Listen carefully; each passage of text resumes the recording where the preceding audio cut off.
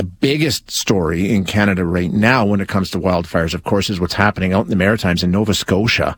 A mandatory evacuation order for parts of Bedford, Nova Scotia, just outside of Halifax. That was issued due to a wildfire and a potential ammonia leak there. That happened on Tuesday evening. That's on top of some other evacuation orders that are already in place. It's a pretty dire situation. 16,400 people forced out of their homes by evacuation orders there. So let's get an update on exactly what's happening for our eastern neighbors. We're going to chat with Suzanne Rent, who is a reporter with the Halifax Examiner covering these fires. Suzanne, thank you for your time. I appreciate you joining us. Oh, thank you, Jay. Bring us up to speed here, because we actually have two fires that are causing problems in the Halifax area, right? There is the original one in Tantallon, which is about 20 minutes outside of the city. That is still out of control, considered out of control. But the new one, as you mentioned just a few moments ago, is in the Bedford-Hammonds Plains area. That fire broke out last night. That's considered 80% contained at this point. Okay, and in terms of evacuations, primarily, give us an idea of just the lay of the land for those of us that haven't been there. Are we talking about Halifax suburbs? Are we talking about communities outside of Halifax? Who exactly has been forced from their homes so far? Yes, this would be Halifax suburbs. So I live in the Clayton Park Fairview area, which is just outside the peninsula of Halifax.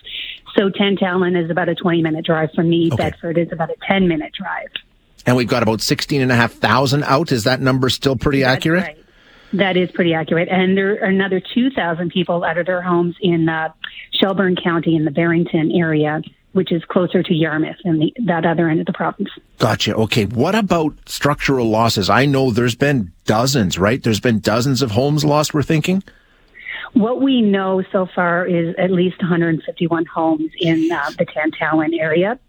Another 30 homes in that fire in the Shelburne area.